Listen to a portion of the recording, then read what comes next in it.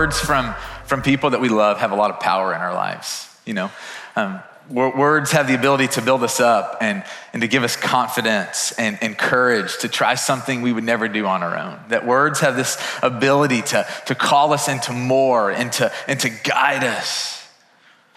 Words from people we love have this ability to help us grow and achieve and succeed. Words from people have the ability to speak life. The other day, this is a really small example. 2 weeks ago, we did a little staycation, and one of our neighbors has a swimming pool, and me and my kids were swimming in the pool, and I was throwing our kids, and Merritt, my 5-year-old, I'm holding her, I'm about to throw her, and she looks at me and she says, "Dad, you're so handsome." And I'm like, "Oh, gosh, Merritt, thank you." I didn't know I needed that 5-year-old affirmation like I did, but clearly it did. I just felt better about myself all day. You know what? My 5-year-old thinks I'm handsome. Think about my father-in-law, and he had 4 daughters. And I married the oldest. Courtney's the oldest of 4 girls, and he's a great man. And one of the things that he did is he created this, and I don't even know where this came from, but he kind of created this family motto for them. And so their family motto was, be a leader, chase your dreams, and remember people need the Lord. And he would just speak this over them all the time. And it's in their hearts, it's on their minds. I've tried to create a new one, but that's just the one that's sticking, it's just so good. And I've watched these powerful words really guide my wife's life.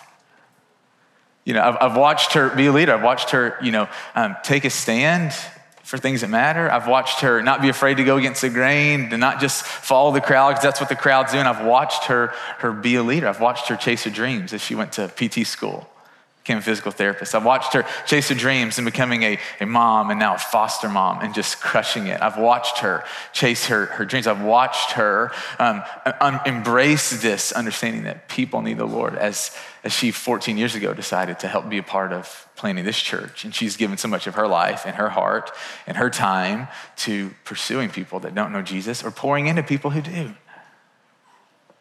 And I've watched these really powerful words guide and shape her life. And it's not that she's perfect, but I've seen the power of really good words spoken over her life. And I love the words that we're looking at today. We're really gonna be looking at one verse, and it's John chapter 10, verse 10. And this is what Jesus says. He says, "I have come that you may have life and have it to the full." And who's excited about that verse this morning? This summer, we're in a series called Experiencing Jesus, and I've absolutely loved this series. I've loved looking at the characteristics and the personality and the heart of Jesus and just getting a up-close look at the way he acts and his mind and I've loved this series, and I love what we're gonna be looking at today. And the question that I want us to wrestle is, what in the world does Jesus mean when he says, "I've come that you may have life and have it to the full"? Okay, when you think about someone who is full of life, who comes to mind and what comes to mind? How do we define someone who is full of life? Is it those who are happy and always up for an adventure? Is that what makes someone who lives life to the full? Is it our friends that are 7s on the Enneagram? Is it people who are cheerful and optimistic, who never turn down an opportunity for an experience? When you think about someone who is full of life, is that where our mind goes? Does it go to those stereotypes? When you think about someone who is full of the life of God, what comes to mind? Who comes to mind? What does it mean to be full of the life of God? I thought of several different things and several different people. Just this week, I thought about, Sydney's calling me right now. I don't know why Sydney. I'm not gonna answer that though. I bet it's Dave. Anyways, sorry, that's distracting. Sydney doesn't just call me to talk if everybody's wondering. Sydney, maybe I'm supposed to talk about Sydney. She's full of the life of God, and she is. I thought about Molly Willis. Molly, are you here today? You on the front row? You know, I met Molly when she was a teenager. She was one of my sister-in-laws, Courtney's youngest sister, one of her best friends. And when I met Molly, I knew there was something different about Molly. And it was a good difference. If you know Molly, and if you don't, I hope that you get the opportunity to, because, you know, when I met Molly, you know, some really tragedy surrounded their family. Her sister just died in a tragic car accident. And yet when I met Molly, what I saw was just this woman who just exuded just joy and kindness and gentleness, and who just was absolutely overflowing with the Holy Spirit. And I go, man, the circumstances of Molly's life do not match up with what I'm seeing in her life. Like, people who've gone through tragedy are supposed to be sad and weeping, and yet I saw something different in her. And it wasn't that she just pretended like everything was okay. There was something deep going on inside of her heart. And what was going on in her heart is the life of God. And it's still flowing out of her. Thought about Lucas Bodo. If any of you guys know Lucas, part of our church family. Again, I hope you get to know Lucas. And he was up at the office on Wednesday, and I had just a short conversation. I literally just asked him the question, man, how are you doing? And how do most of us answer that question? Yeah, good. How are you doing? Good. All right, let's see you later, right? And I'm like, Lucas, how are you doing? And he's like, dude, let me tell you about what God's doing in my life. And instantly I'm like, yes. I absolutely I don't care if you're just I want to know what God's doing. And so he starts talking about all these things that God is doing, and the way that God's working, and the pain and the hard stuff. And I'm like, man, someone who is full of a life of God can't stuff it down. It flows out of them. You see it in people. You see it in yourself. For those of you who are followers of Jesus, you know when the life of God's flowing out of you. Amen. I've come that you may have life, and life to the full. Some incredibly powerful words from Jesus that really have the ability to shape us and guide us and call us into more than we would ever be on our own. These words, though, man, have been misinterpreted.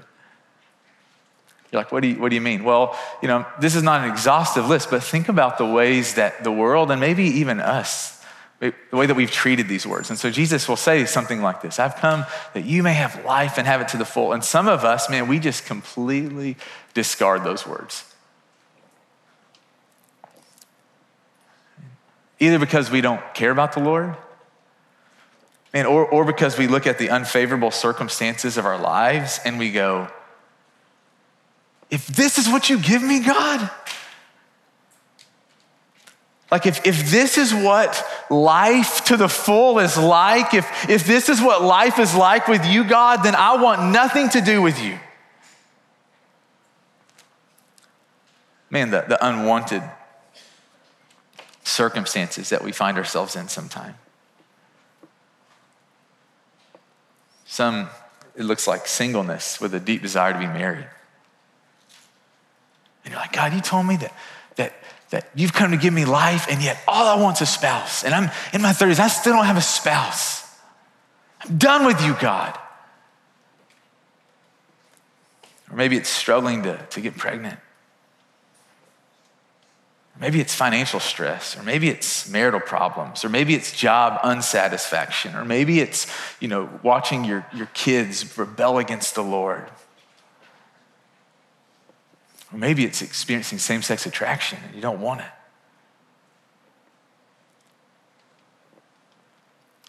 So often we look at the unfavorable circumstances. It feels like the unfavorable cards that were dealt. And we go, man, if this is what life to the full is like, God, you must be a cruel God.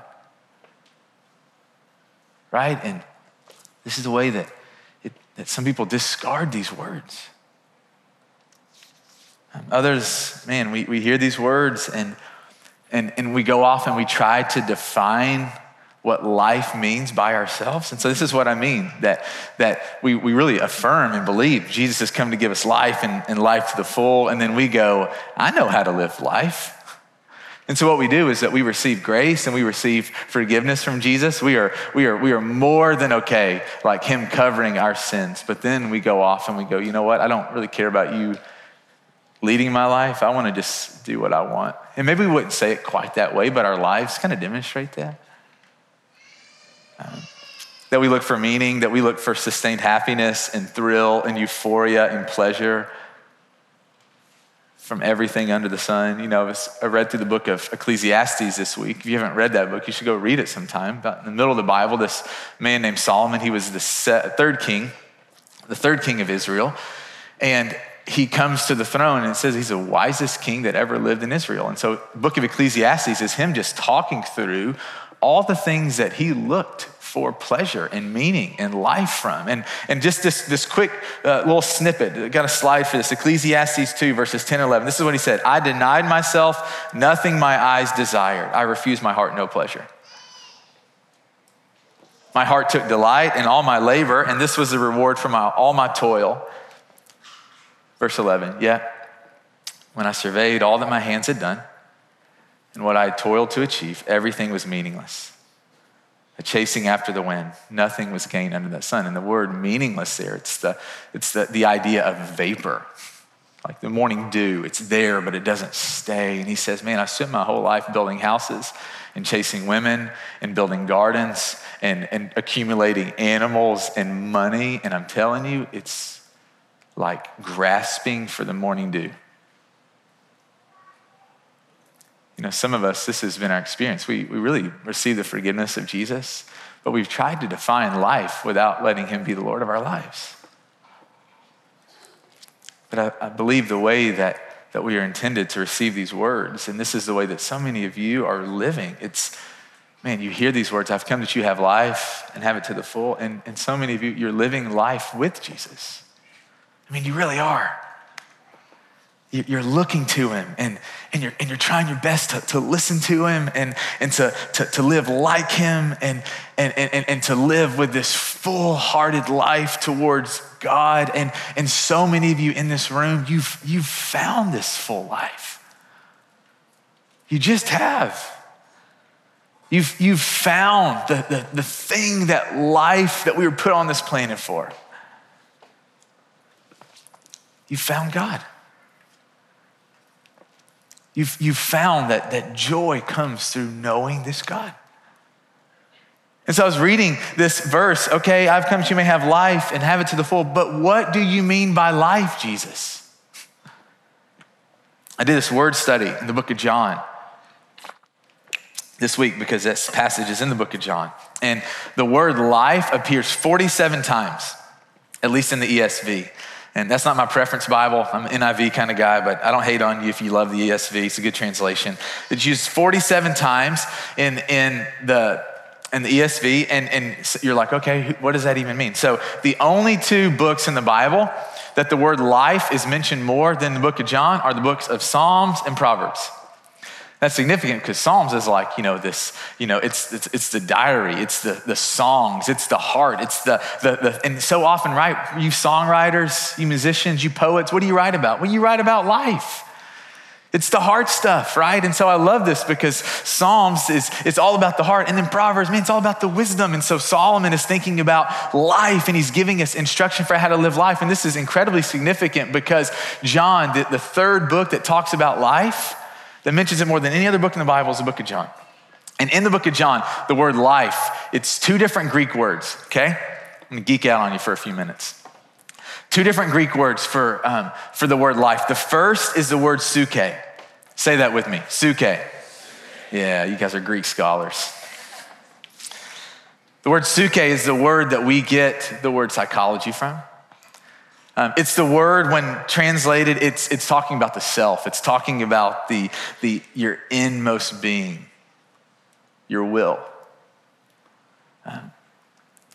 The thing that makes you. This word suke is found all throughout the book of John. Here's some examples. John chapter 10, verse 11. The very next verse we taught on a couple weeks ago. This is what Jesus says. I'm the good shepherd. The good shepherd lays down his life, his suke for the sheep. Is that what it says? Yeah. I'm scrambling to get slides together this morning, so there might be some errors up there. John chapter 15, verse 13, Jesus says this, greater love has no one than this, to lay down one's suke for his friends. John 13, verse 37, Peter asked, Lord, why can't I follow you now? I will lay down my life for you. That's suke. In John chapter 12, verse 25, which we're going to come back here at the end, Jesus says this: anyone who loves their suke will lose it, while anyone who hates their suke in this world will keep it for eternal zoe. And we're going to get to zoe in just a minute. The first word that is used in the book of John is this word suke. And think about it like this. It's the autonomy that we've been afforded. The ability to steward our existence however we choose. The ability to think and reason and choose. And this is an incredibly significant part of our existence and our reality, our suke. Okay? The other word that is used in the book of John is the word zoe, right? You go to Zoe's kitchen from this word. Don't start saying zoe though, because you're going to be pretentious. Just call it Zoe's kitchen, right? And zoe, this is the eternal life of God. Okay, this is the distinguishing mark, the influence, the stamp on someone's life that God's doing something. It's what you see in Molly, the zoe.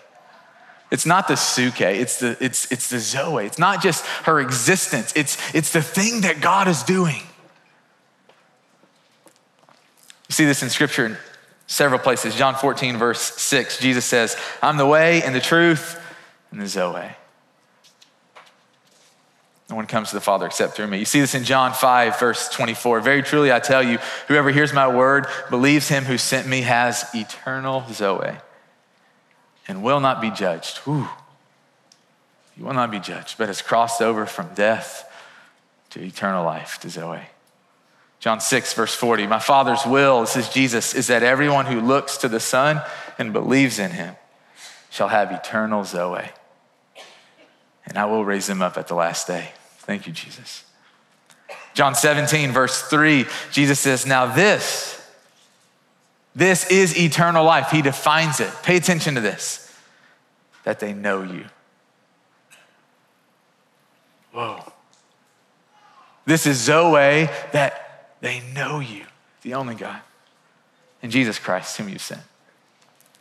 And then John 10, where we are today, I have come that you may have zoe, have it to the full.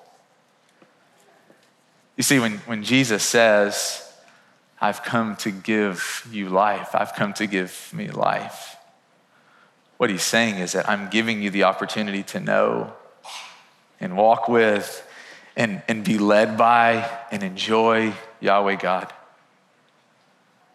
the creator that was there in the very beginning, the God of Abraham, the God of Isaac, the God of Jacob, the God of the Bible. The stories you read about, his power, his provision. And you and I get to know this God. We get to enjoy this God forever. Man, the life that Jesus is talking about here, it's not just something you get from God. I remember as a kid, maybe you have this memory, like going to hang out with my friends. I'm like, hey, Dad, can I get some money? And so this was the posture so often of my childhood, right? Any of you guys relate to that? And I'd walk up, hey, we're going to see, The Sandlot for the third time. Can I go to the movies? And my dad would grab his wallet and he'd put money. And so often, man, we treat life from God like that. Hey, will you give it to me? Okay, great. I've got it. I'm going to go do my thing. No, the reality is that life that he is talking about is him. It's life with him.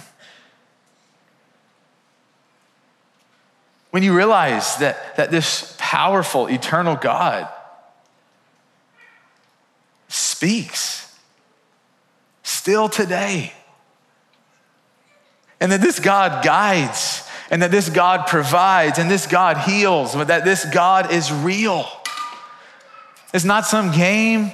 It's not just some figment of our imagination. It's not just something that we're doing to make ourselves feel good. Man, when you realize that this God sees you, and he's interacting with you, and he's loving you, and he's working on your behalf, and he's doing everything he can to get you to see and to understand how much he loves you, how much he wants to be with you forever. When you wake up to this, you realize that nothing else satisfies you like walking with this God. Man, when you experience God, you want more of God. And you keep coming back to God because you realize that nothing else in life compares. And it's not that you just go off in a desert and become a spiritual hermit. No, you learn to live life with God. That's what he wants. That's the way he lived. He didn't come to earth and then go live in the desert by himself. No, he came and he lived among the brokenness of this world so that his light could radiate to those who didn't see and didn't know. This week I was just kind of reflecting back, replaying some of the big God moments in my life. How often do you do that?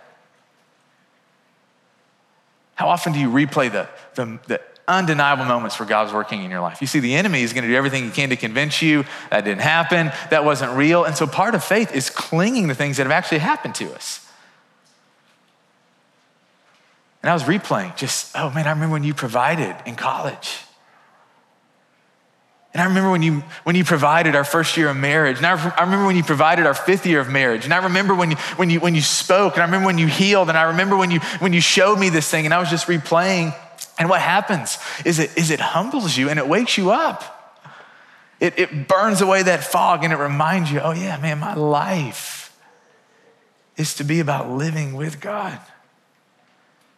I have come that you may have life, that you may have me. That you may have access to me, that you may enjoy me, that you may walk with me, that you have permission to ask me for anything, that you have the ability to ask me to work and to flow and to speak. And I'm eager to work and I'm eager to partner with you, that you have access into the relationship with the eternal, almighty, everlasting God. This is life. And he says, I've come that you would have this life and have it to the full. The word full, it's the word parison. It means beyond. It means extraordinary. It means overflowing. I've come that your life would just be overflowing with me. That I'm literally spilling out of your life. You can't contain me. You can't push it down. That's what I've come for. And if we're being really honest, that's what all of us really want. We want to know God. We don't want to play the game. We want to walk with God. We want the work of God to flow through us to bless other people. Man, we don't want to be selfish. We don't want to hoard. We don't want to hold back. We want to bless as many people in the name of Jesus for his glory as we possibly can. We want our words to sound like him. We want our actions to look like him. We want every part of our lives, in our thought life, in our life with our friends and our family and our kids. We want all of it just be bubbling out. So how do we get this life? What do I need to know about this life? A couple things. The first is this. We're almost done. The first, and this is, it can be a little discouraging. The first point is this, though. It's fully found in the future. And here's what I mean by that. Man, right now we get taste and we get glimpses and we get to walk with God now, but it's not like it's going to be. Right now is an appetizer compared to what's coming.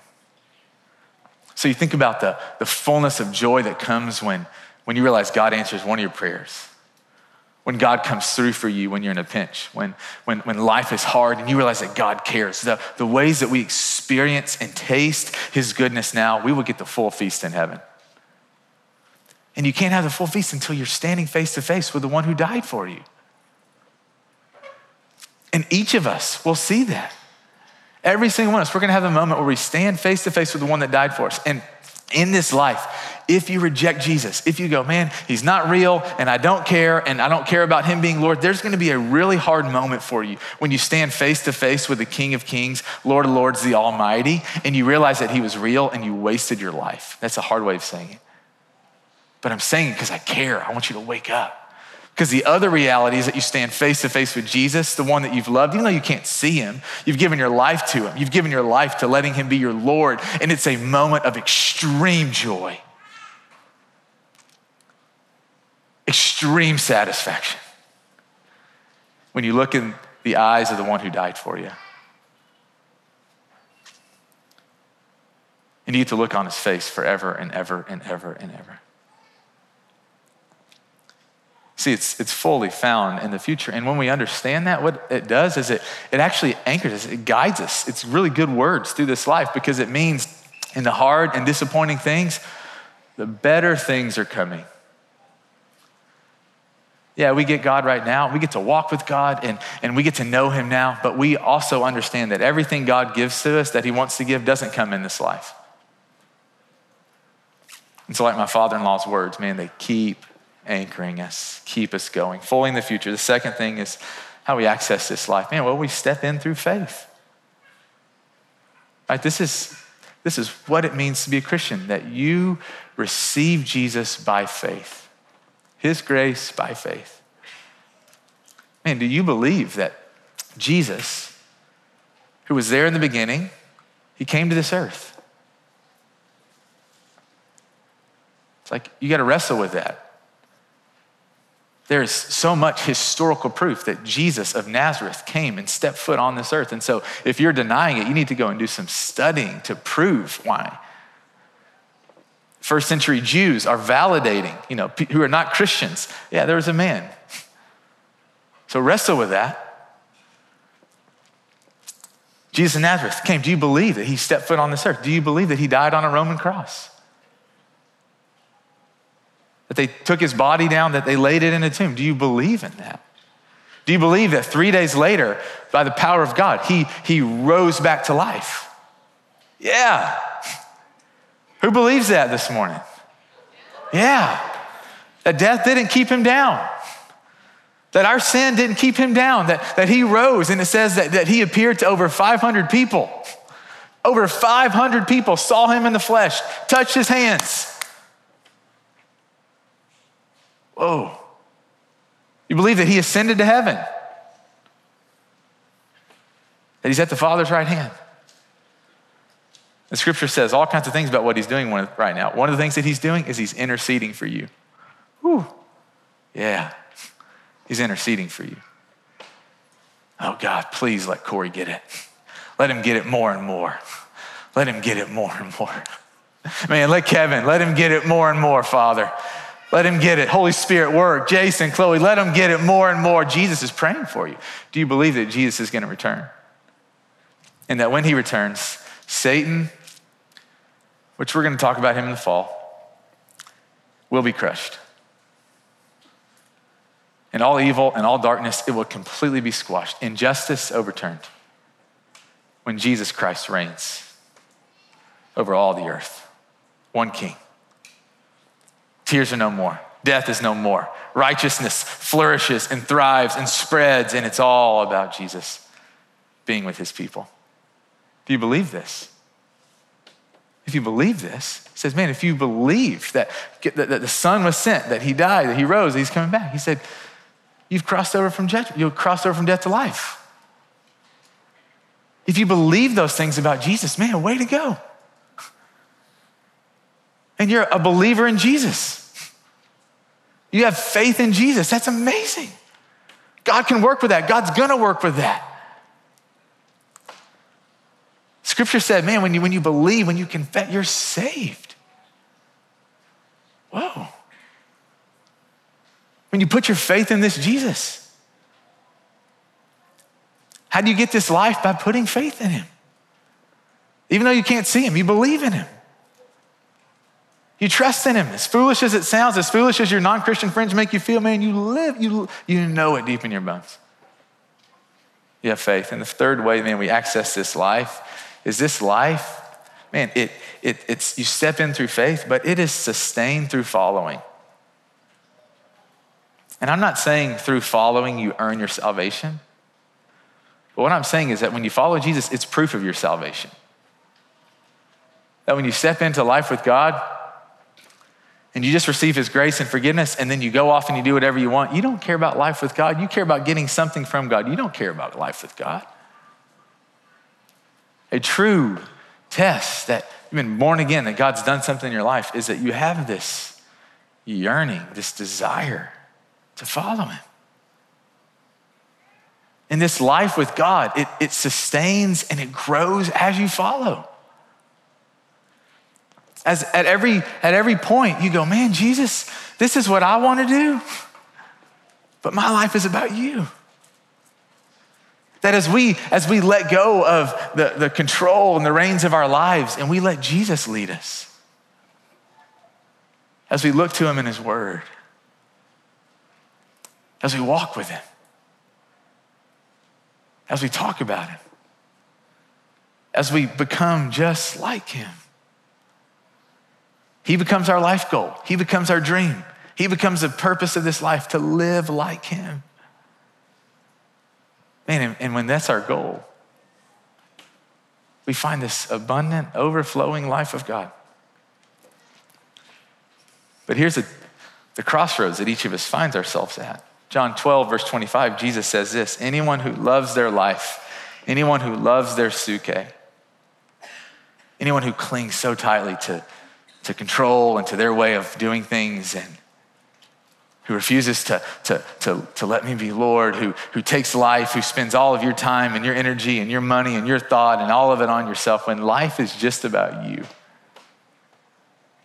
He says, you will, in the end, lose your life.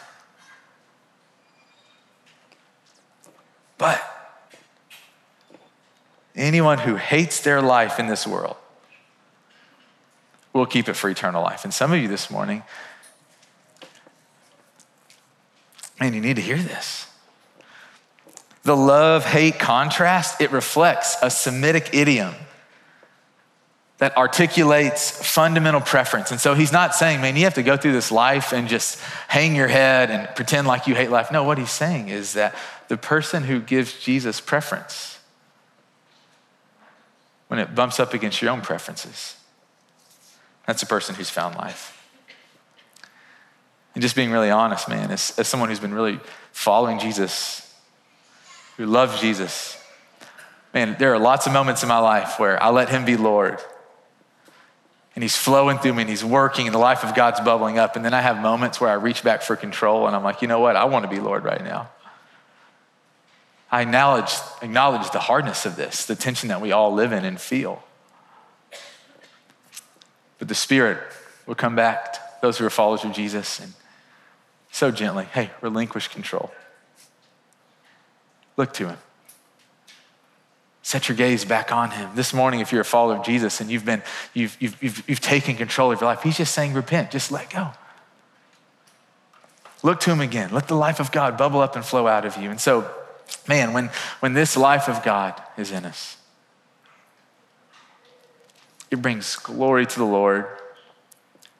It blesses those around us. And it brings contentment to us.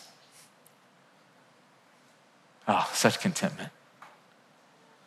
Such satisfaction. And so this morning, here's what we're going to do. We're going to take communion. I'm going to invite us to stand in just a minute and to go get a piece of bread and a cup of juice. And I want you to come back and with the people that you're sitting around, I want you to wrestle with these questions. Man, are you experiencing the fullness of life? And I want you to wrestle with, man, what is the Lord inviting you to do? So some of you, you're going to say, yes, I am experiencing the fullness of life. And I don't know what God's going to ask you to do, but listen to him. Pray. Literally just pray and then wait and listen. Hey, did you get anything? What's God showing to you? Keep asking him. Others of you, man, you're going to realize, man, you're not experiencing the fullness of life. What's he going to ask you to do? He might ask you to repent. He might ask you to confess. He might ask you to go across the room and to tell someone in your house church, hey, man, I'm struggling. Will you pray I don't know what God's going to invite you to do, but this morning, man, let's practice this abundant life. Let's take a step by letting Jesus be our Lord. So I want to invite us to stand up. I'm going to pray for us. You go get communion. And I'm going to encourage us to pray with the people around us. And then when Will calls us back into worship, he's going to send, if you need to go get special prayer at the Respond banner, you can do that. Special prayer, that sounded bad. If you want prayer from some of our leaders and elders, you can go and do that. But I really want us to take communion together first. And so let me pray and then go get bread and cup. God, thanks for just being you, for being awesome. And I pray that, man, anything that was not from you this morning would just be forgotten and forgiven. And Lord, the things that were from you would bear so much fruit. Yeah, and so Jesus, move today. Move in this space as we break the bread, drink the cup. In the name of Jesus, we pray. Amen.